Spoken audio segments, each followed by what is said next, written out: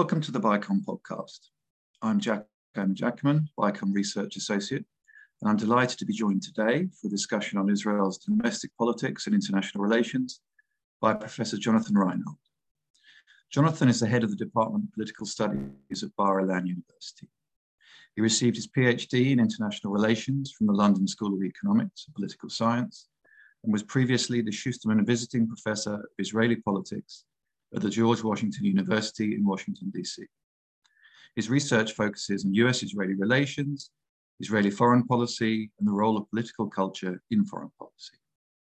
Jonathan, welcome and thank you for being with us today. Thank you. I'd like to start with a general question. Most times are dramatic times in Israeli politics, one way or another, but there's no doubt that the present moment is especially significant. Is this as divided as you've known Israelis since Oslo? Does it outstrip even that? So I think there's a big difference in that in the 1990s, the Israeli public as a whole was deeply divided over the issue of the Oslo peace process, both in terms of ideology and in terms of the practical question of whether it would actually bring peace to Israel. That was something that was very, very widely spoken about, very, very widely felt, deep feelings on both sides. That is not the case here. The Israeli public as a whole a majority of them is against what is termed the legal reforms that are proposed by the government. And those that are coming out to demonstrate are against the proposals. On the other side, the mass of the public that votes for the parties in the current coalition, for them, the idea of legal reforms is not central to the reasons why they vote for right-wing parties. It's not that some of them may be indifferent, many may be in favor, but it's not a critical issue for them. In this case, it's much more about an elite-driven agenda of right-wing activists and right-wing MKs. And these activists and members of the Knesset, particularly on the far right, and even on the far right of the Likud, would not have been in a position to move this agenda forward if the Prime Minister, Mr. Netanyahu, wasn't in his current legal problems. In the past, he's opposed these reforms, but now he sees them as a way to extricate himself from the court case for corruption that he is currently in. If he wasn't involved in this court case, not only would he be against this, he would not have worked very hard to get the most extreme elements in the coalition, that is Itamar Ben-Gvir and the Jewish Power Party, into the Knesset. Without him and without his brokering of the deal between elements of religious Zionism and led by Smotrich and the Jewish Power, they would not have got into the Knesset. Ben-Gvir would not be there. More than that, if the Likud could go in either direction, in other words, if Netanyahu didn't have this court case over him, then he could easily go with the center and the left and have the right as well. And he has his preference would be to be in the center of any government. It's only because the center and the left refuse to be a part of a government led by him while he is on trial for corruption. They were happy to serve with him before that. It's only because of that that he is totally dependent on these minority voices. Thank you, Jonathan. Perhaps we can touch a little bit on some of those internal dynamics, and particularly on the decision of the religious Zionism ministers to stay away from the weekend before last cabinet meeting. Perhaps firstly, if you could explain for our listeners what happened and some of the background, and then give us an assessment of what that episode might tell us about how this coalition is going to function in practice.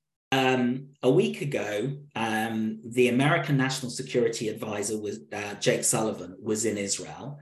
And at that point, the government, led by the defense minister from the Likud, dismantled a settlement which is illegal according to Israeli law. And this triggered a coalition crisis because, on the one hand, traditionally, anything that happens in the West Bank, in the 60% of the West Bank that's under full Israeli control, Area C, comes under the authority of the Israeli army, of the IDF, and therefore the defense minister. However, in the coalition agreement signed by Netanyahu, he gave control over the settlers and the settlements primarily to a deputy minister in the defense ministry, the head of the religious Zionist party, Smotrich. And he is against the evacuation of any settlements, illegal or legal, because his objective is to make the transfer of Area C impossible in the future and thereby prevent the creation of a Palestinian state. So when Mr. Netanyahu sided with the defense minister and not with Smotrich, in protest, the religious Zionist members of the government boycotted the cabinet meeting. However, I don't think that we should read too much into this in terms of the stability of the coalition. Mr. Netanyahu has nowhere else to go. He has no alternative government. And under any other scenario, religious Zionism will have a smallest fraction of the power and influence that they have in this government, which is a unique opportunity for them because of the weakness of the prime minister. So I don't think that this is going to trigger a collapse of the government, certainly not in the short term. I think while in the short term, Mr. Netanyahu sided with the defense minister in order not to create a crisis in relations with the US and embarrass the national security advisor, he will try to decide not to decide, and he will try to blur who exactly has the authority and try not to have to make a decision on this. But ultimately, this issue is of secondary importance to the Likud, of secondary importance to the prime minister, and of secondary importance to many people in the coalition for whom the legal revolution is more important. And so I expect that this issue itself is unlikely to cause any serious coalition problems, at least in the short term. The only exception could be that Itamar Ben-Gvir, who is less of a stable political actor and less pragmatic than Smotrich, though perhaps there is not much of a difference in their views, may use this in the future as an issue to allow him to pull out the government in a way that pleases his supporters. Thank you, Jonathan. Let's turn to that legal revolution, to the unavoidable question of judicial reform. I'd like first to discuss the recent events with Aryeh Deri. What's your feeling on what the government thinks is possible for him? Will they try to exclude the cabinet from the purview of the Supreme Court and bring him back? Well, what they did this time is they tried to get him into the cabinet without passing a law. And this meant that it was struck down by a massive majority in the Supreme Court as being extremely unreasonable, since Deri had agreed that, first of all, the law is that he can't serve in the cabinet because he's been found guilty of corruption within the last 7 years. And secondly, he basically promised at the end of his trial, in return for not going to prison, that he would abide by that. So when he was rejected, in principle, the government now what they will do, and what they can do, is to try and pass a new law that would permit him to serve. And that would cause a constitutional crisis, because presumably the Supreme Court would rule that this is in contradiction with the existing basic laws. The only issue is that the coalition doesn't want to fight the issue of judicial reform on the basis of a personal favor to a convicted Haredi politician.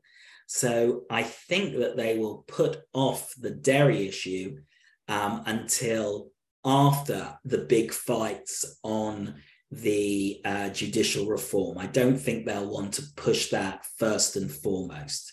And again, it's not as if Shas has an alternative to being in this coalition that is anywhere near as good. So I expect them to grumble, but to take it. Thank you. I mean, let's move to some of the wider reforms then. What's your assessment on where we'll end up here? We know President Herzog is mediating. Justice Minister Levine has talked about some flexibility from his original proposals, but at the moment, the central reform issues on the override, on reasonability, on the appointment of judges and the independence of legal advisors really are dividing people. Where does this end, do you think? Okay, so I think we need to distinguish between two types of issue here.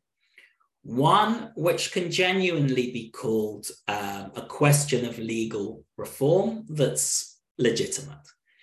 And that is, under what circumstance should the Knesset, the Israeli parliament, be able to overturn a Supreme Court decision that strikes down a law because it contradicts Israel's basic laws, which are like its constitution? That, in principle, is a legitimate question. The other aspects of the reform that I will come to in a moment cause severe damage and ultimately will undermine the independence of the judiciary in Israel, and therefore pose a direct threat to Israel as a democracy. Perhaps not tomorrow, but certainly in the medium term. So taking that, the legitimate issue of when you can overturn a Supreme Court decision on a law, there is room for compromise. The government is proposing that this be possible with a simple 61 out of 120 majority in the Knesset.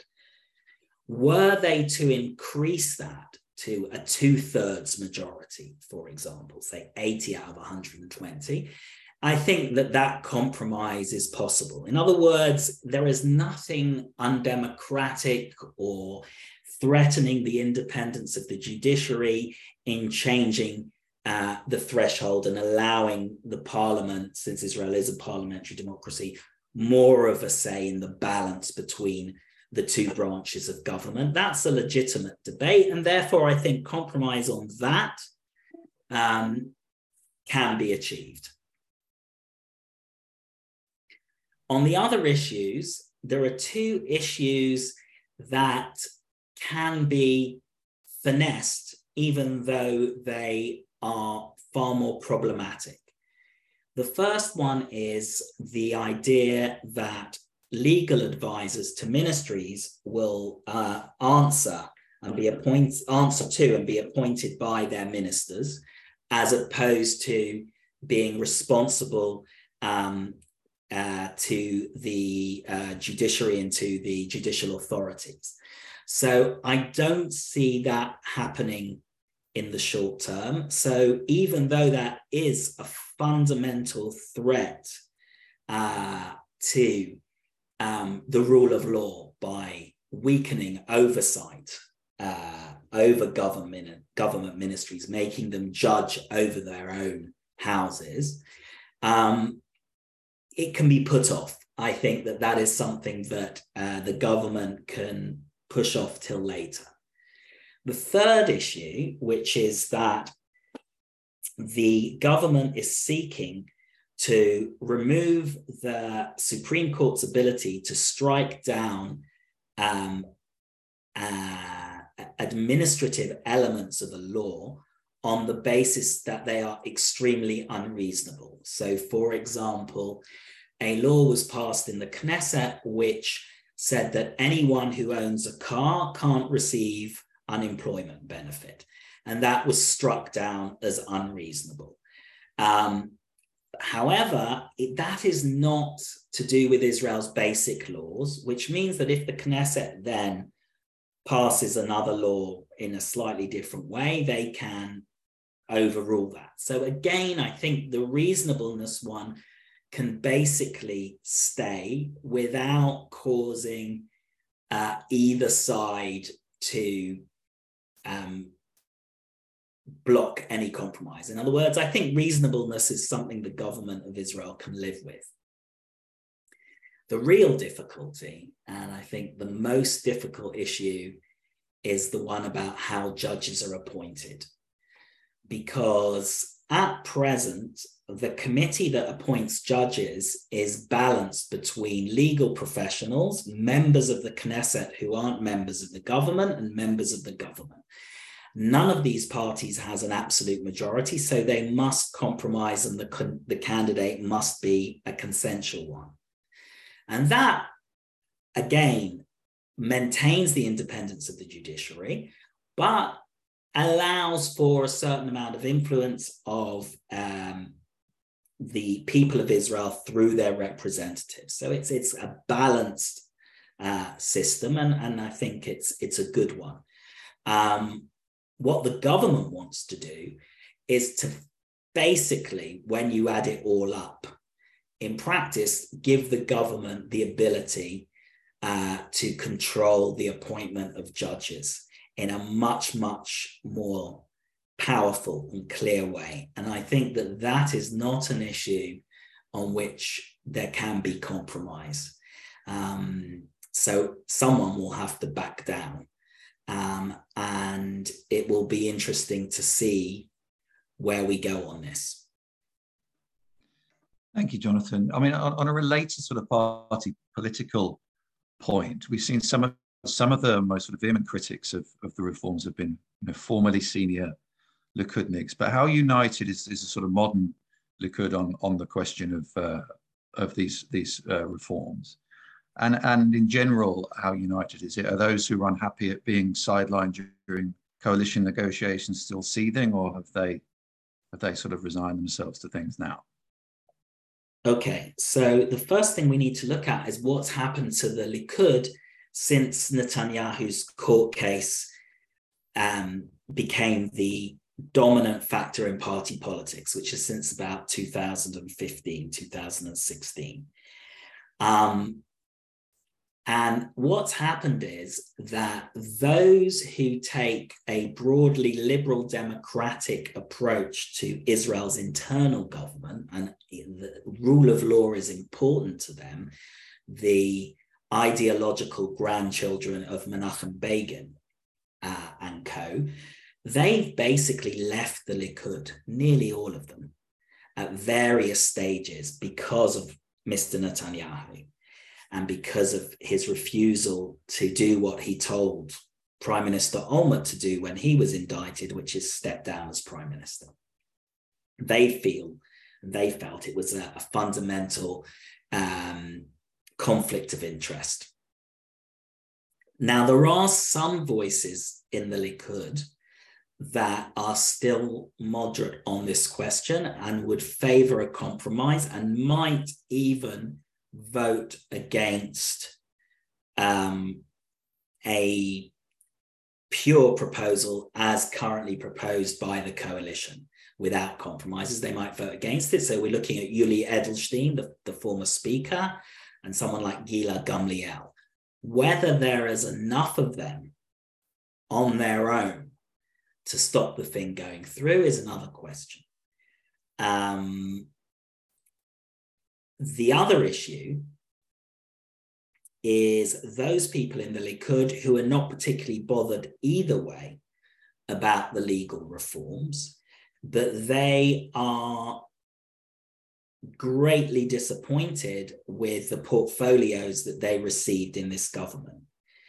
Because Mr. Netanyahu is so dependent on the far right and the Haredim, the ultra-Orthodox, because he doesn't have an alternative coalition, he has had to give them a lot of plum positions, and this has caused many people in the Likud, more senior people, to feel disgruntled. They know that without Mr. Netanyahu, they would be in a position to form a government either with the right or the center left or both, and that would give them a better bargaining position, and that would mean that they would have more and better portfolios, ministries within the government.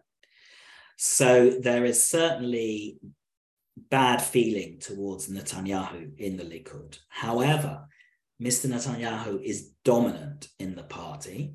He is by far the most popular leader on the right with the public. And so a mass revolt against what he has placed as a central issue is unlikely. And so that is why it is a very serious issue and could really threaten here the foundations of Israeli democracy. Thank you, Jonathan. And I mean, just touching on that, what's your take on that, the continued public popularity of Mr. Netanyahu? Well, you know, it's in Israel, Mr. Netanyahu is considered the best candidate for prime minister compared to others, but he still doesn't have more than a 30% approval rating. So it's less about the breadth of his appeal with the public and more about the fact that he will give more to his coalition partners on the far right and the ultra-Orthodox than any other potential leader of the Likud, and that he remains the most popular leader among Likud voters. And that combination is the critical political foundation of his power. Thank you. Let's turn to those who really are pushing back against these reforms, the protest movement. The large numbers who've gathered in Tel Aviv and elsewhere the last few weekends obviously take the headlines in global coverage. My first question would be, I mean, how much staying power you feel this movement has? But perhaps more importantly, does the answer to this depend on how successful it can be in bringing both business and labor on board? Perhaps you could explain for our listeners the significance, or not perhaps, Sure. of recent announcements from tech companies and what the current position of the Histadrut, Israel's largest union, is. Okay, so it's a little bit misleading to call it a protest movement.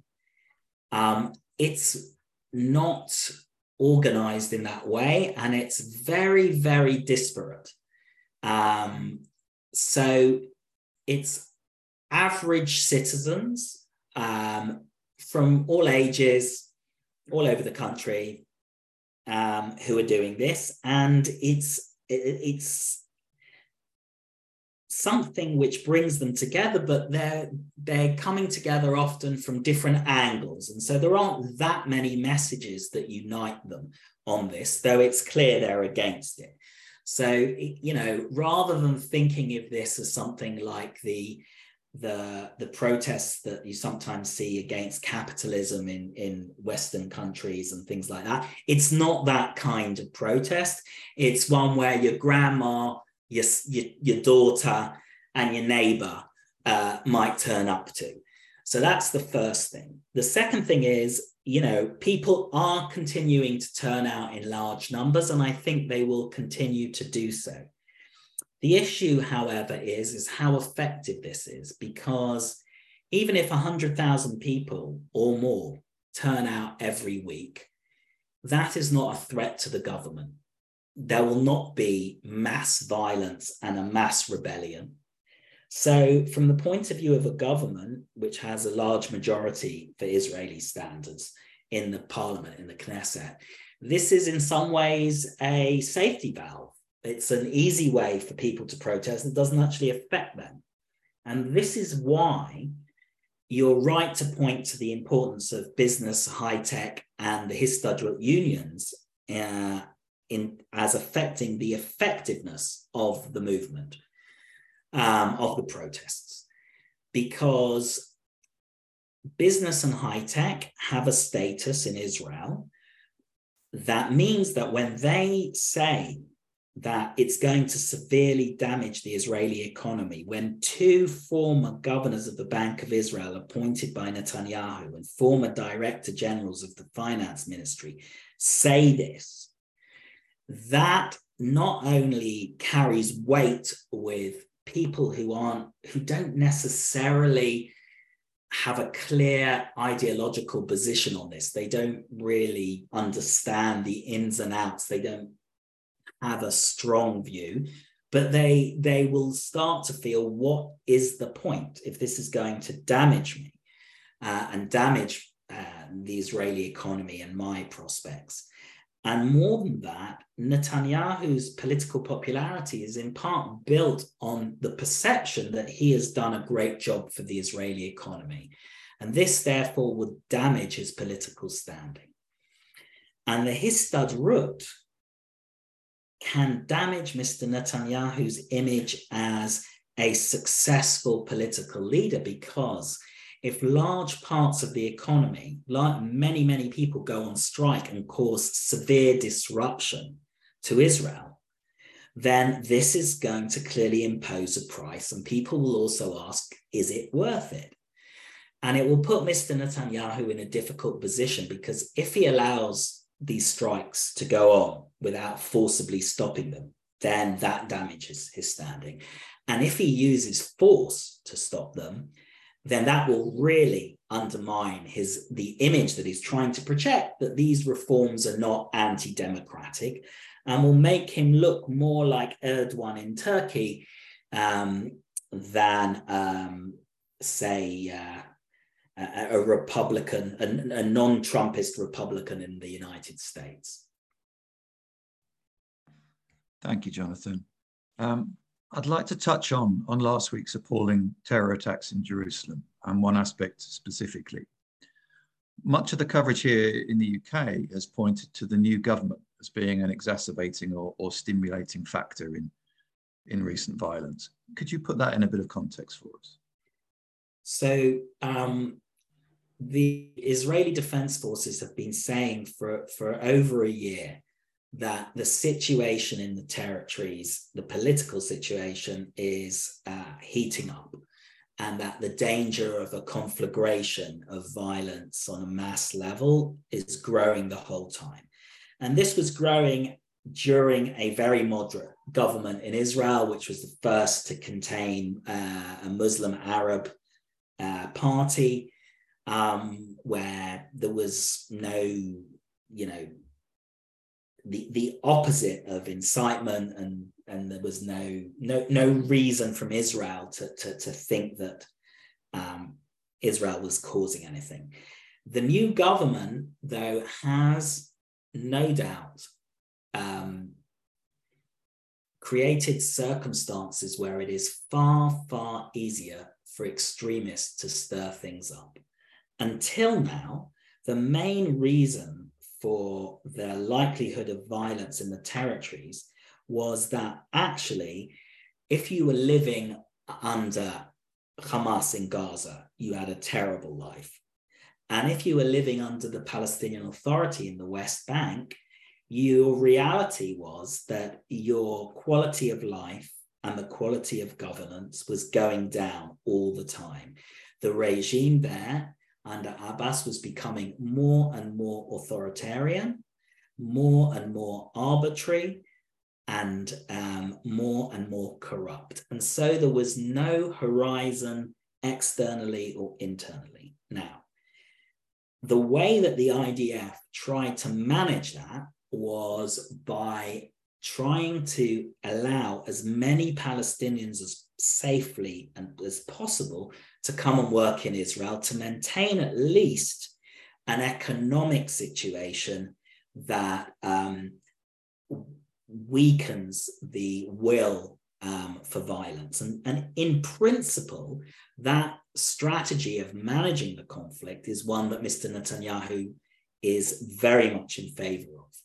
The problem for him and for this government is that his partners on the far right would actually like to stir things up, because that will provide them with an opportunity to take for greater legitimacy for cracking down in a harder way as they would like. So when Mr. Ben-Gvir goes up to the Temple Mount, he's not only going there to show a Jewish connection with the Temple Mount, he's going there knowing that this is going to provide an opportunity for Islamist extremists in the West Bank to mobilize the public by claiming that the Jews are going to blow up or take over the Dome of the Rock and the Al-Aqsa Mosque. And the fact that this government's far-right coalition partners wants to take a much softer line on illegal settler violence against Palestinians and illegal acts by Israeli soldiers when they occur against Palestinians is only going to add to the opportunities for the extreme Islamist forces in the West Bank to take the opportunity to stir things up and try and trigger mass violence on a scale that we haven't seen for almost 20 years. Thank you, Jonathan. Let's move to foreign policy. What do you assess the new government's priorities as being in this area and their chances of success? So I think we can point to a number of things. I think Mr. Netanyahu wants to manage the Israeli-Palestinian conflict. In other words, just keep it quiet. His partners would like, on the far right, would like to annex the West Bank. They would, at the maximum and at the minimum, they would like to increase settlement activity in 60% of the West Bank area C under full Israeli control, to thereby prevent in future a two-state solution or the partition of the land of Israel.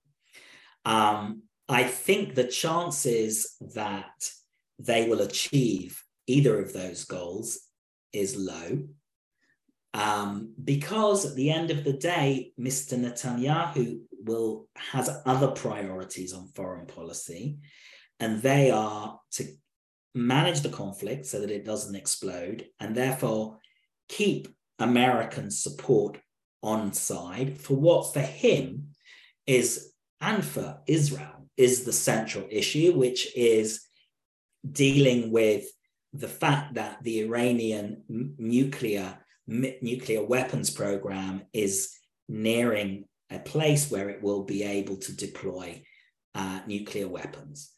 And Mr. Netanyahu's major objective is to prevent that happening. And to really be successful in that, he needs American support. And President Biden is different from President Obama in that he has stated previously that if Israel was to get drawn into a conflict with Iran, America would be there.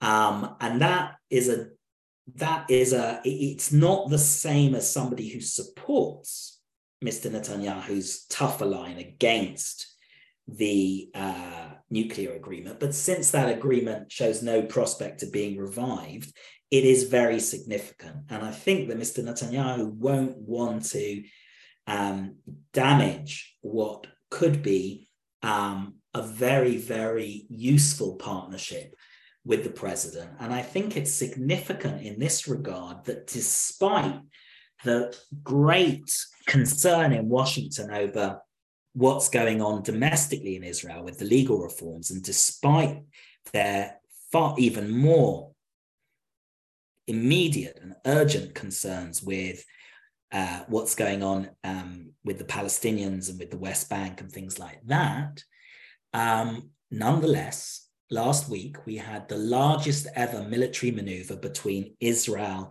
and the United States that was going through scenarios that would be involved in a conflict between Israel and Iran. And that was a very clear message to Iran, and it should be to us, that whatever the differences in the Palestinian sphere and the domestic sphere, on the question of Iran, Mr. Netanyahu is likely to get a large degree of support from Washington, not as much as he would like. He's not going to get an American-initiated attack, but he's going to get considerable support. And the fact that Iran is siding with Russia in the Ukraine makes it much, much easier for him to make the case in Washington. And so I think that on that, he's likely to be reasonably successful.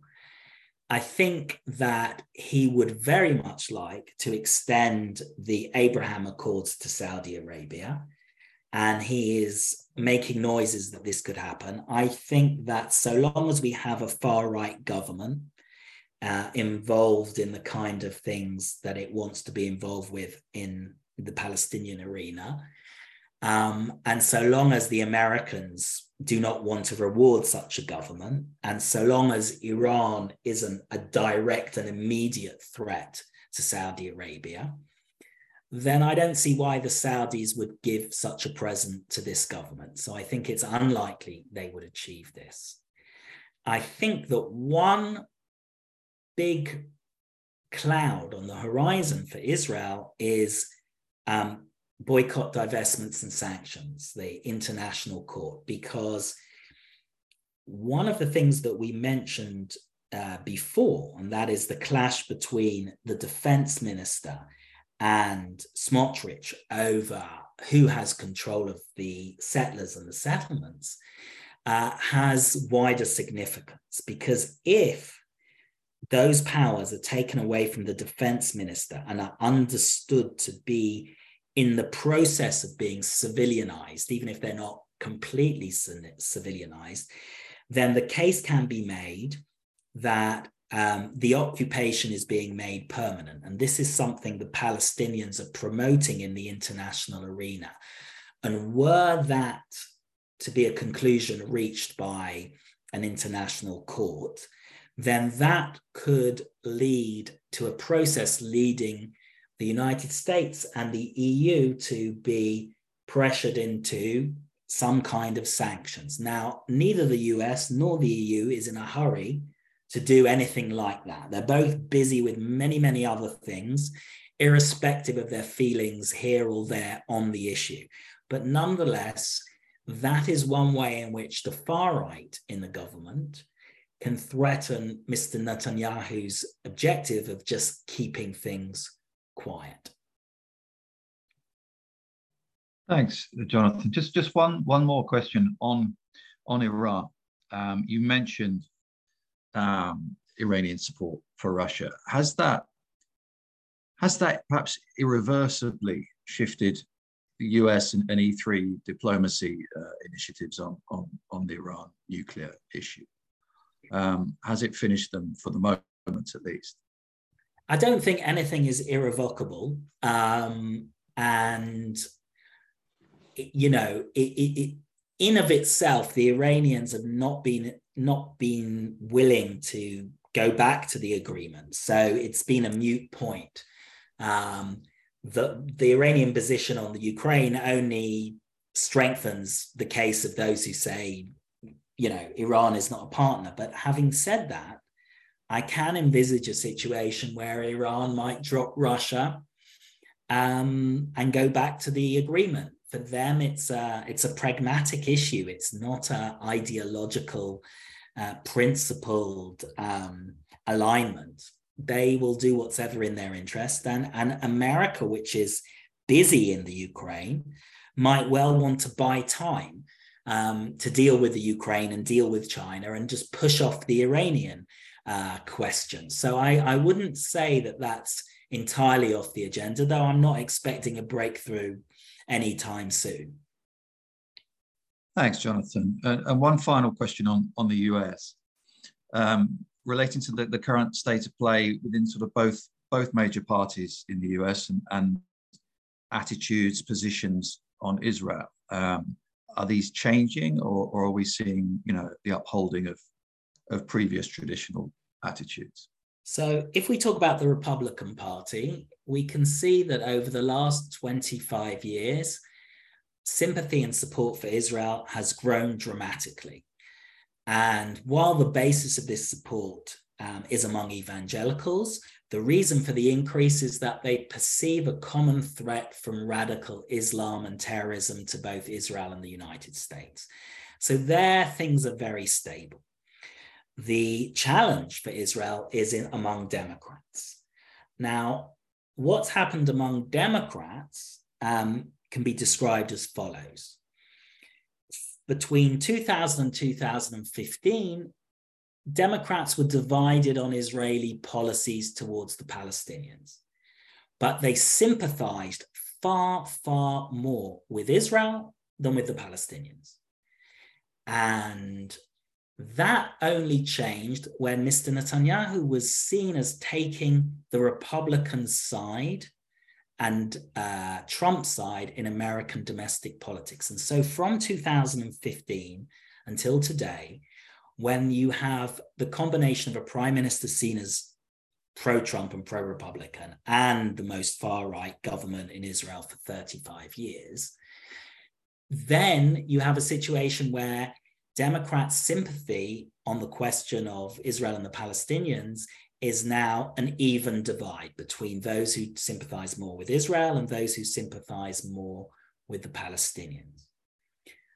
Having said all of that, despite those changes, when Gallup asks, do you have a favorable view of Israel or an unfavorable view? And do you have a favorable view of the Palestinian Authority or an unfavorable view?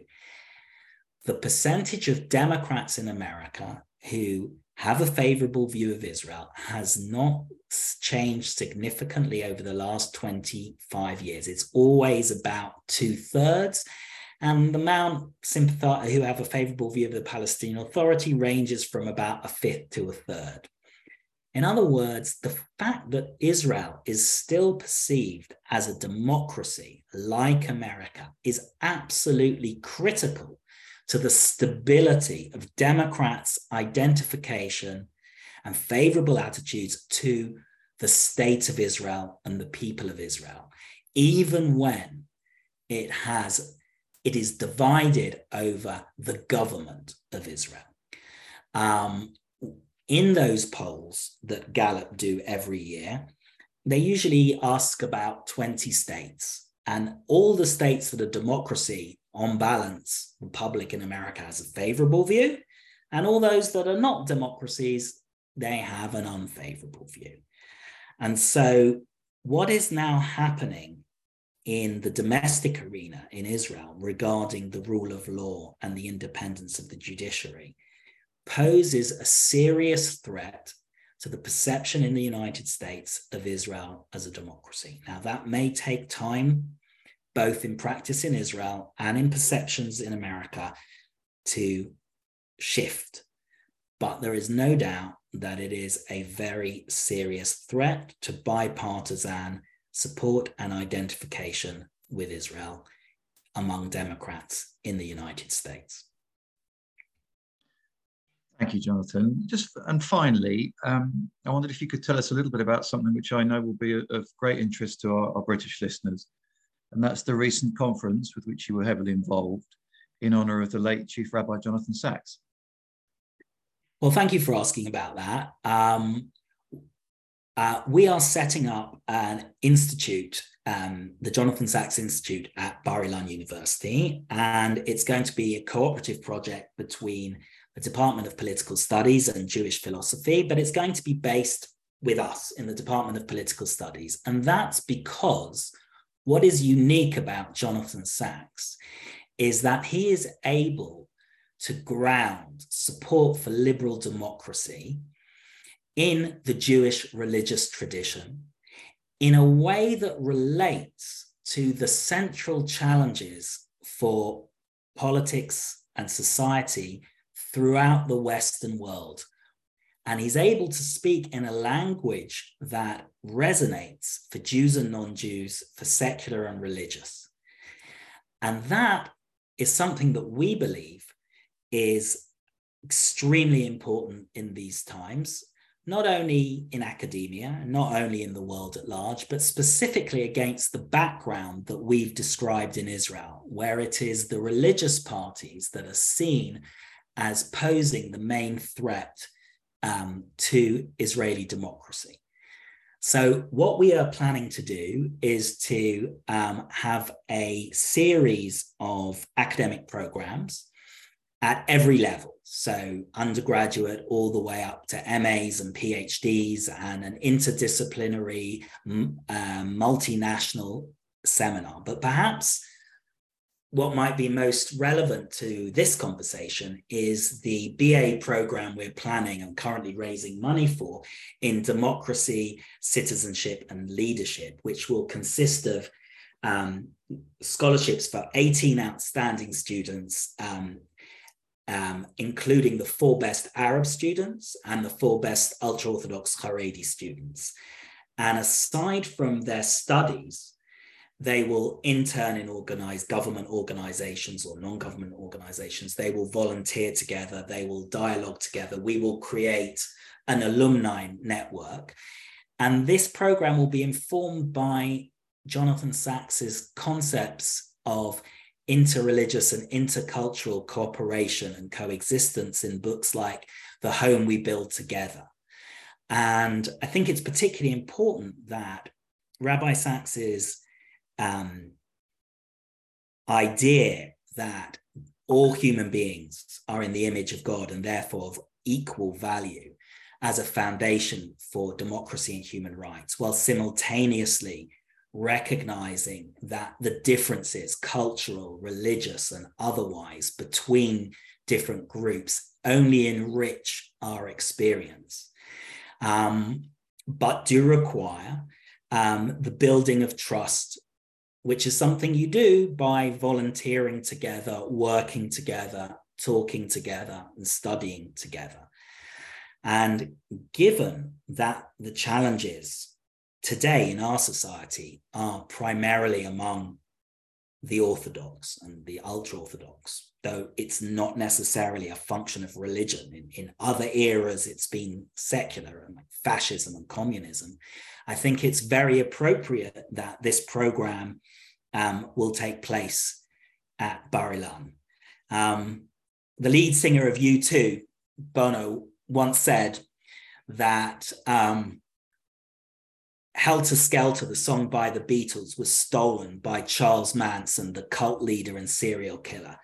And their job was to take it back for popular music. And in a way, although it's a strange comparison, I think that the Jewish religious tradition has been hijacked by extremists. And it's part of the job of our program to take it back. Thank you, Jonathan, and congratulations on what sounds a fantastic, fantastic endeavour. And thank you for joining us today. You brought our listeners tremendous insight into some of the most pressing issues facing Israel and Israelis at this crucial time. Thank you to our listeners for joining us again, and we'll be back to bring you another BICOM podcast soon. Thanks very much.